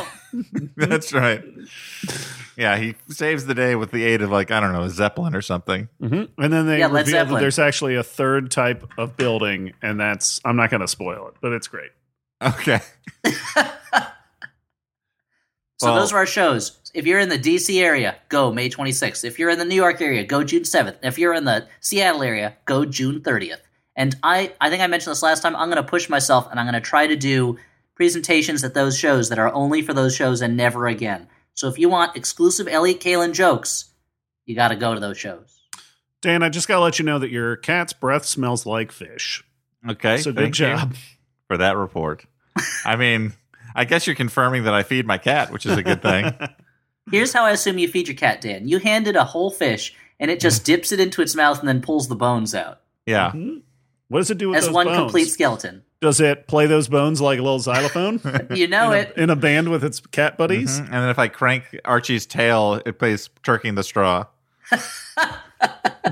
So... Now, Dan, before you knew that it could play that song, that would be a cruel thing to do, to just crank a cat's tail. You're lucky a song played. Yeah, Archie loves it. Music has charms to soothe the savage beast, so... Anyway. Speaking of savage beasts, what do we do next on the podcast? Next, we talk to you savage beasts out there in email land. People send us emails and we answer them. It's called the Flophouse Movie Mailbag, or it was at one point, and then we stopped calling it that. Okay, now guys... For this one, now you know me. I like to do a song before the mailbags. And for this one, I thought I'd do a huge, show-stopping power anthem number, just like in The Greatest Showman. And I'd start it off kind of quiet. It would be something about how, like, these are the letters of your life. Don't lose the letters. And then it would grow and grow, and you'd have, like, a chorus in the background. This would probably be you guys going like, whoa, oh, whoa, oh, oh, oh, whoa, oh, what? And the music would get bigger and bigger, and then, like, the lights would go on, and I'd be like, letter time! And then it would be really big, and there'd be like 1,000 performers and like 10,000 voices all chiming in together, and they're kind of like weaving in and out of each other. Sometimes there's some auto-tuning and like vocoder, but not always. And I'm like the center of this whirlpool of sound and like letter songs, and like all the letters are singing, and they're all played by famous performers, like John Legend is one of the letters, and probably like Beyonce is another one of the letters, and like I don't know, like the ghost of Frank Sinatra is one of the letters. Like all the biggest singers from history. Jenny Lind herself shows up in the form of like, and everyone's like, "What? The real one?" And they all applaud. That's a show-stopping point. Now, while this song is going on, we're also seeing this montage of like where we're going, the adventures we're having with these letters, people writing the letters and putting them in the mail. Maybe there's like a little kid who like really wants a dad and like sends us a letter, and maybe there's like a girl who's really pretty, but she doesn't have the confidence to believe in herself, and she sends us a letter. And maybe there's like somebody who just needs the strength to like finish their physical therapy and learn how to walk again, and they're going to send us a letter. And then like God writes us a letter in lightning bolts on like a big tablet, and he gives it to Moses to send to us. Like Zeus? Yeah, I mean that's a god. I was talking about the main god. Okay, capital G. But yeah, exactly. Capital G, then a dash, and then a capital D. And so, like, it's just all these letters are coming together, and then there's, like, us digging through the mailbags while the song is going on, just like, ba-da-da-ba-da-da-ba-ba, letters, da-da-da-da-ba-ba, letters, oh, letters. And then it shows us going on in our lives and how the letters affect us, and our letters, our responses save the lives of all these people and give them the things, like, kind of answer the fantasies and the needs that they didn't even know how they had. And there's a lot of like, this is your moment, the letters, yeah, the fantasy, never leave, this is the world, the letters. And like, just there's a rap breakdown, and like all the biggest rappers in history are there. It's like MC Hammer's there, Kanye West is there, Tupac Shakur is there, Biggie Smalls. Oh, and I'm like, deep well, yeah. Tupac and Biggie hug, and the feud is over, and like everyone's just roaring that this song has managed to do these things. Also, the power of letters, and the John T. Letter himself, the man who invented the letter, walks out and he bestows garlands on each of us for bringing this to like its greatest conclusion, and it follows us as like the glory of this keeps with us through all our days until the day all of us are dying on our deathbed together in a 3-person deathbed, and we die, and when we die we dissolve into gold dust, and that gold dust gets turned into ink to write the greatest letter ever written. And then it's like Gold Dust the wrestler? Yeah, and it just goes bow, and we just see that final letter, and a little kid gets it, and he's about to open it up and find out what that letter says, and that's the number. Oh, that's kind of like the end of, what is that, Irredeemable, the Mark Waid comic? Yeah, exactly. Where that inspires Simon Schuster, Siegel and Schuster, not Simon Schuster. So anyway, that's the number I wanted to do, and it starts like this. No, I'm going to do the number now. No, we lost this. No more time. So wait, no, we're losing our lease on the Flophouse. Yeah, I've got a 55-minute show stopping musical number to do. I don't want to have to tell the affiliates we're going long tonight. So so I guess I'll just go tell Tupac and Biggie that they're getting pushed to next episode. They're gonna love that. They'll be bumped. All right, let's do these letters. This first one is from Matthew, last name withheld. Matthew, let's go. I'd like to address the claims made by the alleged Elliot Kalin. At the end of virtually every episode... is he alleging that I'm not Elliot Kalin? Well, we'll see by the end of the letter. Oh, okay. At the end of virtually every episode, Elliot claims that he is himself and will always be himself. But how can he be sure? Even by the time the podcast goes public, he may have changed significantly and permanently, thus rendering his past promises null and void. The fact that Elliot, one of my 3 favorite floppers, has such a cavalier attitude about his future does nothing for my chronic anxiety. He's a son, for God's sake. So my question is this. What is your favorite kind of movie to discuss on the Flophouse? Bad, good, bad, or kind of likable? Matthew, with last name withheld. Well, a lot of accusations were leveled there, and I have to admit, it's true. Your skin cells and your body cells overturn after a certain amount of time, and you become physically a different person than you were. So it's that it's the thing. You have a hammer, you replace the head of the hammer, you replace the handle of the hammer. It's still the same hammer that you started with. I'll leave that one to the philosophers. Philosophers like Stu Wellington. Stu, what do you think? I mean, I guess it's still your hammer. I mean, well, it's Dan, your what do you hammer. think? Certainly, like the law. Why are you don't saying it lose like that? You don't Yeah, it's lose my hammer. the ownership of the hammer just through the transference of matter. So, my favorites are the good bads. Okay. Yeah, I'm in agreement with that. Do you want to say anything about why? No, it's okay. You don't have to. It's kind of the Asked and answered by Dan himself. it's kind of the purpose of the podcast. So I'm, still excited whenever we find a good bad. Like Dan's always on the hunt. You'd call him a hunter of sorts. Mm. And he's hunting for movies that are good bad movies. I was trying to come up with some kind of way to fit MILF Hunter into a joke, and I just got too tired. I thought you were just gonna say it outright. I didn't even think you were gonna try and go for like a clever way of. I mean, I tried, and then I gave up because, I'm not very good at this. All right, Elliot, what do you have to say? Movies I like to flop Hunter. That's the joke. MILF Hunter for Dan is movies I like to flop Hunter. Oh, okay. yeah, I guess that makes sense, yeah. That's I mean, good bad movies are the most fun to watch. And certainly, there's sometimes when it's a bad movie that I enjoy talking about with you guys because we can live the pain together. But good bad movies are super fun. And I'll never forget the day you guys made me turn my food fight choice. You convinced me to turn it from bad to good bad. And you know what? I never looked back. Yeah. So thank you guys. Thank you for being a friend. Okay. Travel down the road and back again. Okay. Stuart's taking his cans off and. He wears cans for shoes. Andy, last name withheld, writes, I'm a new listener and convert from how did this get made? I'm still working my way. No, call it How Did This Just Get Made? the podcast where you're like, why did they make this movie years ago? Usually technological limitations. I'm still working my way through the backlog and I'm loving this journey of bad movies and it's inspired me to see Castle Freak. I have one question for you. If you could cast Nicolas Cage as any character in the Marvel Cinematic Universe, who would you pick? My choice would be the Sentry. I can't wait to hear yours. Andy, last name withheld. Ooh, that's a controversial choice, the Sentry. That's not a character I love, to be honest.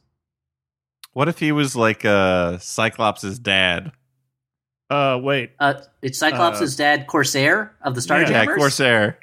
That's a good one. I mean, is that technically Marvel Cinematic Universe at this point? I guess the X-Men, would not be in the MCU.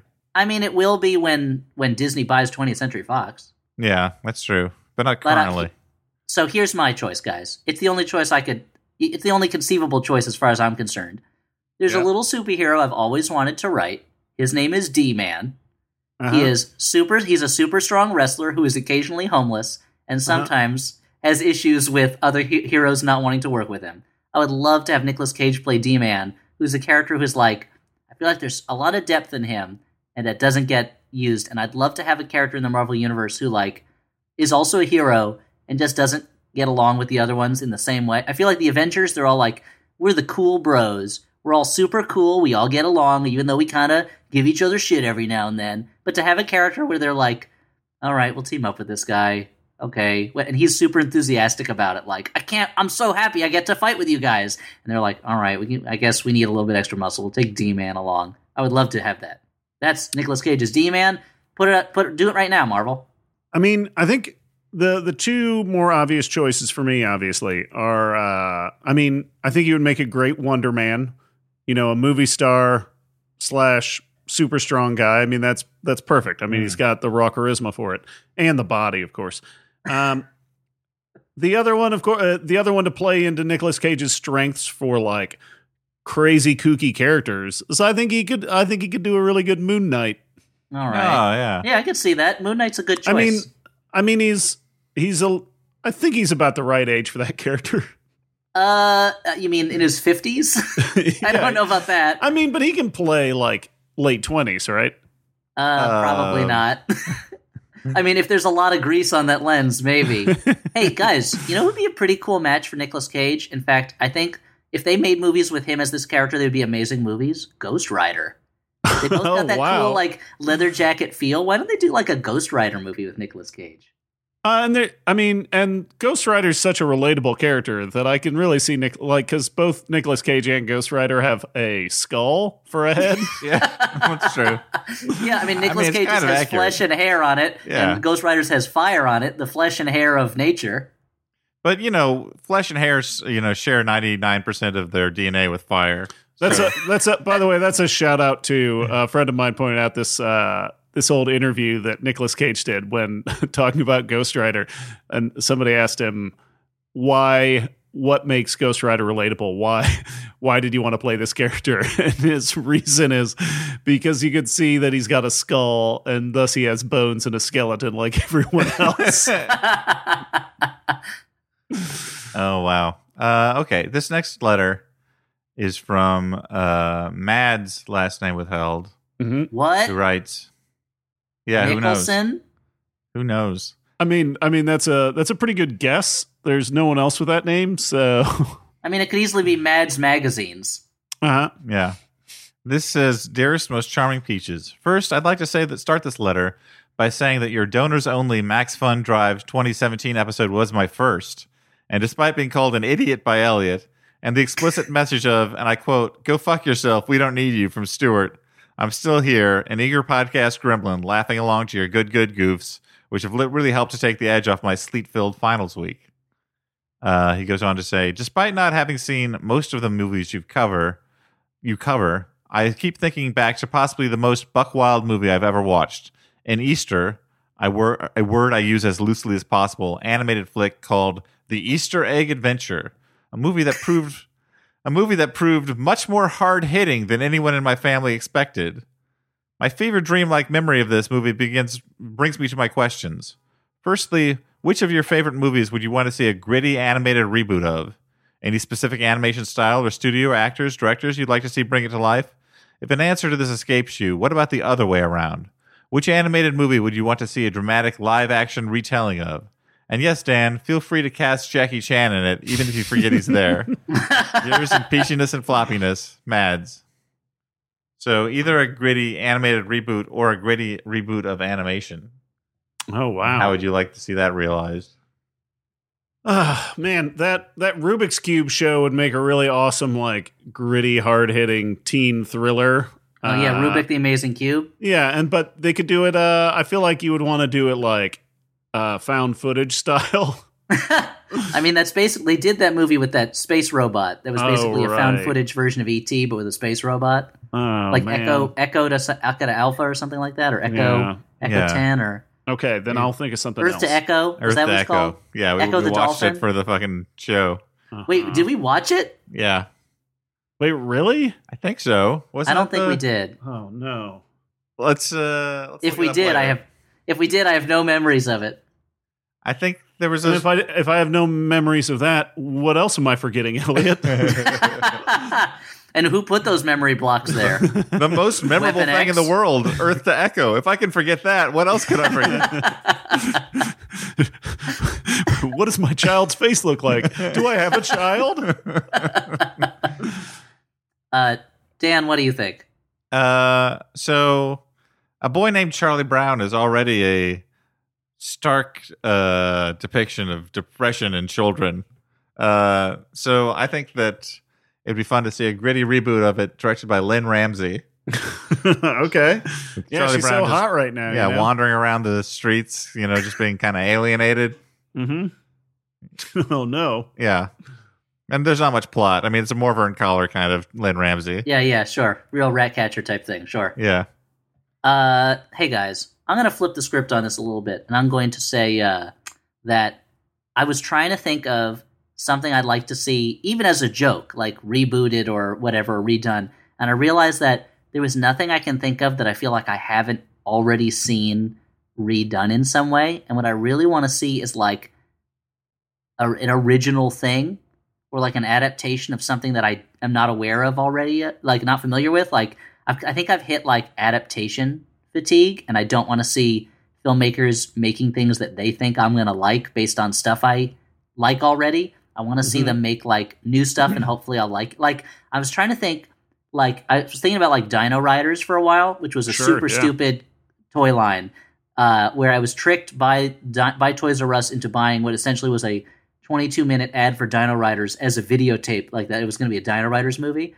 And I was like, oh, but that's kind of like Jurassic World already. Like they just add lasers to it. Like there's nothing I can think of that I like haven't seen that's going to blow my mind. And I started thinking about like the first time I saw Star Wars or the Dark Crystal or any of that stuff, where it was like a wholly new world, you know? And so that's what I want to see. But really, for the purpose of answering this question, I'll say She-Ra, I guess. Okay. Because like Hordak and the Horde were pretty cool villain monsters. And at the end, you know, the post-end credit sequence would have Skeletor in it, and they'd tease that Skeletor would be in the next movie, and then it would spin off into like the He-Man MCU or something like that. Yeah, we were just watching an episode of the Dungeons and Dragons cartoon, and I'm kind of surprised they haven't tried to like relaunch that cartoon. That's surprising to me too. Just because it feels like the idea of like taking a bunch of Stranger Things style kids and then giving them magic powers, and then they beat up on Venger. Yeah, I mean it's Stranger Things meets Game of Thrones. That's your pitch. Done. Yeah. Meets like Jumanji. Like you're getting sucked into the game. You're right. It's a lot like Jumanji. You're right. So they can't do it. Although that huge hit, Jumanji. I mean, it is a huge hit. No, that's what I'm saying. That's why they would totally do something exactly like it. Hollywood doesn't like to repeat itself. That's why they didn't put Robin Williams in it. They put Dwayne The Rock Johnson. Yeah. Oh, Stuart, I have some bad news to tell you. Did you know originally Robin Williams was going to be in Rampage and The Rock was going to be in Jumanji? And they were like, because they switched roles. Robin Williams was going to be in Jumanji. Dwayne The Rock Johnson was going to be in Rampage, and they switched roles. Dwayne The Rock Johnson was going to do Jumanji. Robin Williams was going to do Rampage, and then Robin Williams disappeared, and they couldn't find him. So The Rock was like, "I'll do that one too." Okay. Well, that's sad. Yeah, I realized how sad that bit was going to get, so I just aborted it, and it didn't work out. Yeah. So this last letter is from Tim, last name withheld, Curry, who says. He writes, please don't read my email on the show. Sorry and thanks. Can't do it, Tim. Can't do it. Wow. Dan doesn't care whose toes he steps on. That's right. Wow, jerk. What a betrayer. Yeah, well, I march to my own drum, so I can't be told. Yeah, he's kind of like, he's an individual. He's him. And he's great, you know? And he's great. Yeah, you got to be you. A lady with a beard. Mm-hmm. Bringing it all around. So the last thing that we do is we recommend movies that we liked that you might want to watch instead of The Greatest Showman. I guess I've been going first recently, so I'll continue the always. trend. I think always. Yeah, we've slipped into a comfortable rut. But what it seems like to me is it's like when somebody has like, hey, I bought a candy bar. Anyone want a bite? I guess I'll have one. And then they just unwrap it and eat it themselves. That's what it feels like to me. Well, you can jump in. I'm not going to stop you from having some of that sweet candy. Okay, I'll jump in and I'll recommend first. What do you guys think about that? Sure. Okay. Do I have enough time to go to the bathroom? No, probably not. Anyway, or maybe, I don't know. How long? What do you have to do in there? We'll find out.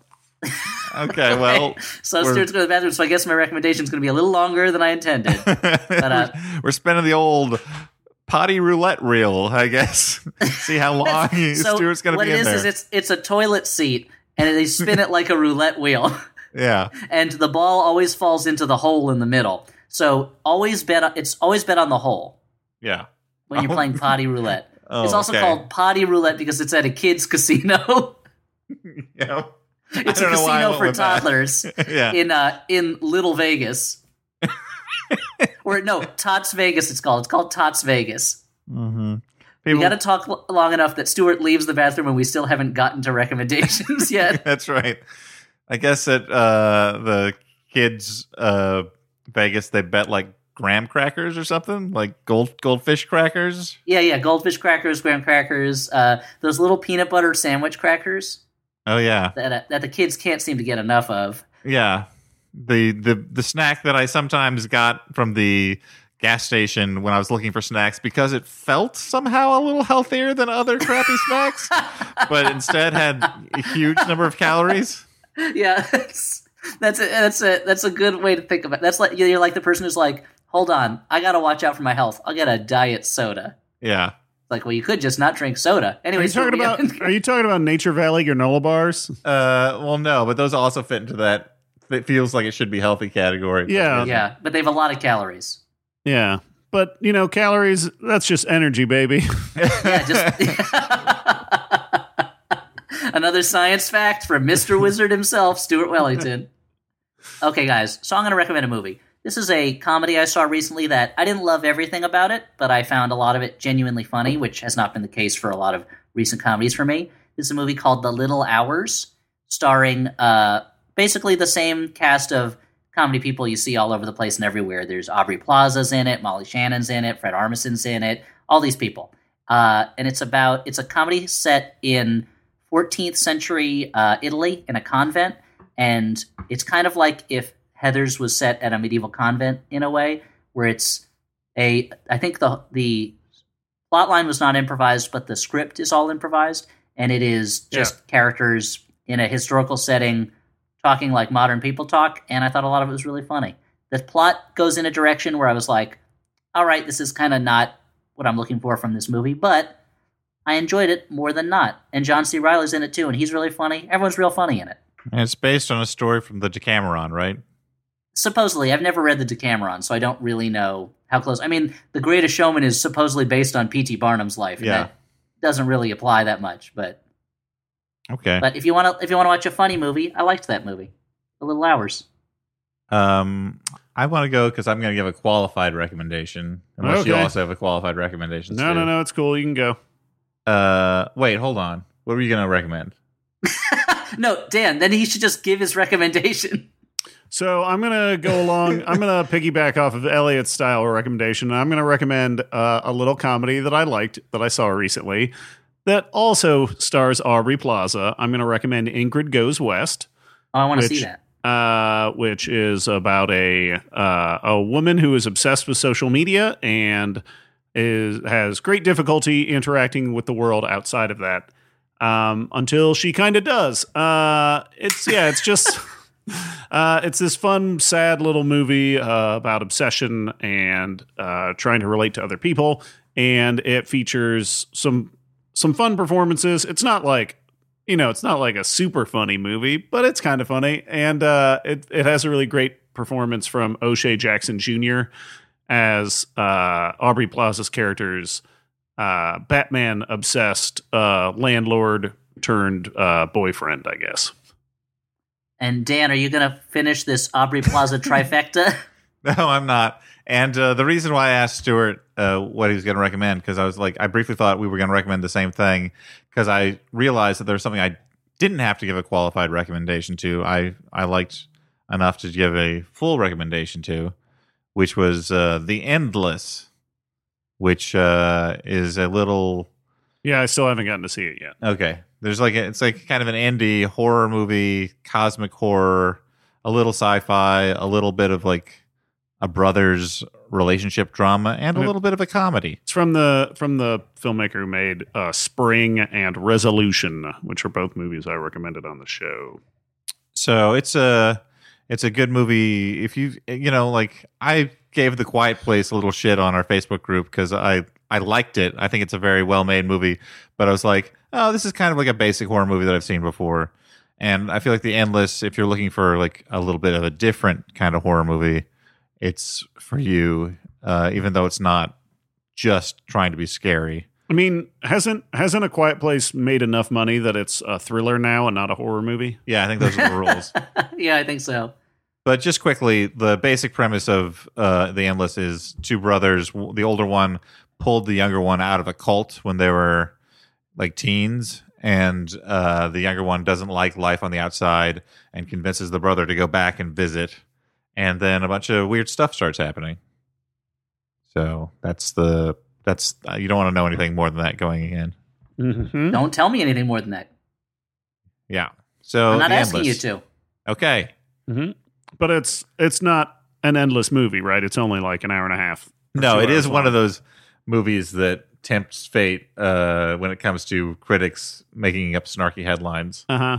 That and also Infinity War seems to. Yeah. Man, that's my fucking favorite. Is like even fucking Colbert, which I don't know. Like, do they hire the oldest guys in the world to write their bits? Because it's like you can see this fucking writer's room as some old fucker saying like Infinity War, more like infinite cast of characters. He turns into Audrey too. Just Audrey from. He turns into Audrey too. He turns into Audrey too. And then he gulps Stuart down while he's trying to buy a plant.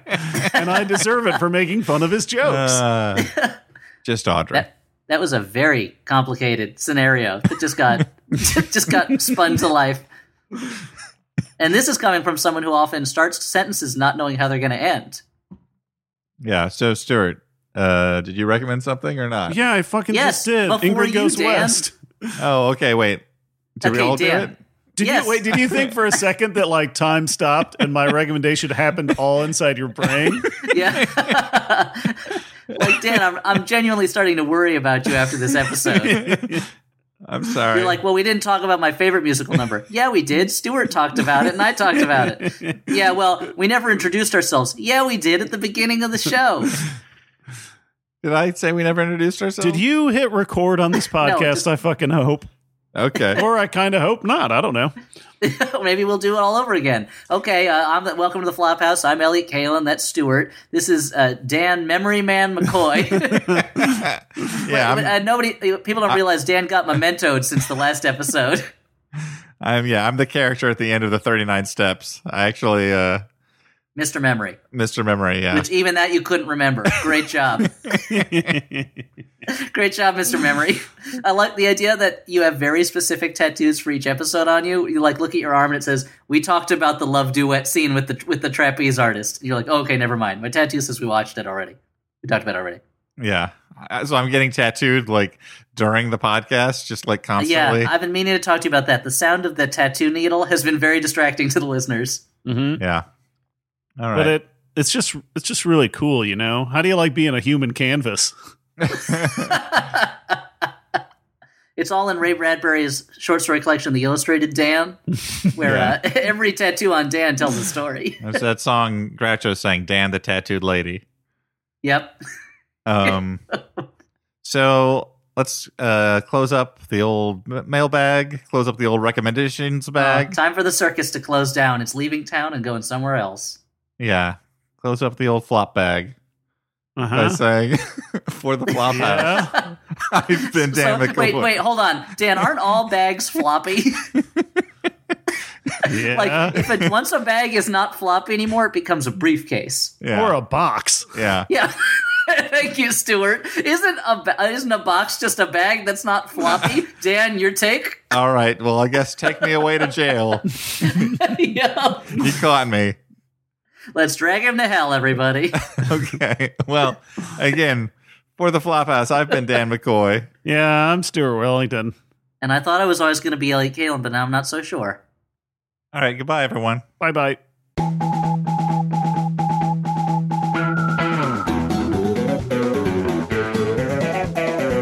No. Did you see my post on the Facebook group about the guy who was sitting next to me at Adventures Infinity War? Oh, yeah. Yeah. He was super pumped up by it. Yeah, and then he was like, "Oh man, they really jacked us up, didn't they?" To me afterwards, like he nudges me, and I'm like, "Yeah, man, they really did." And then as soon as the post credit stinger was done, and I stood up, he shook hands. Whoa! You guys are brothers in battle. You went through an Infinity War together. Yeah, I Yeah, find it's that pretty fun. hilarious. MaximumFun.org. Comedy and culture. Artist owned. Listener supported.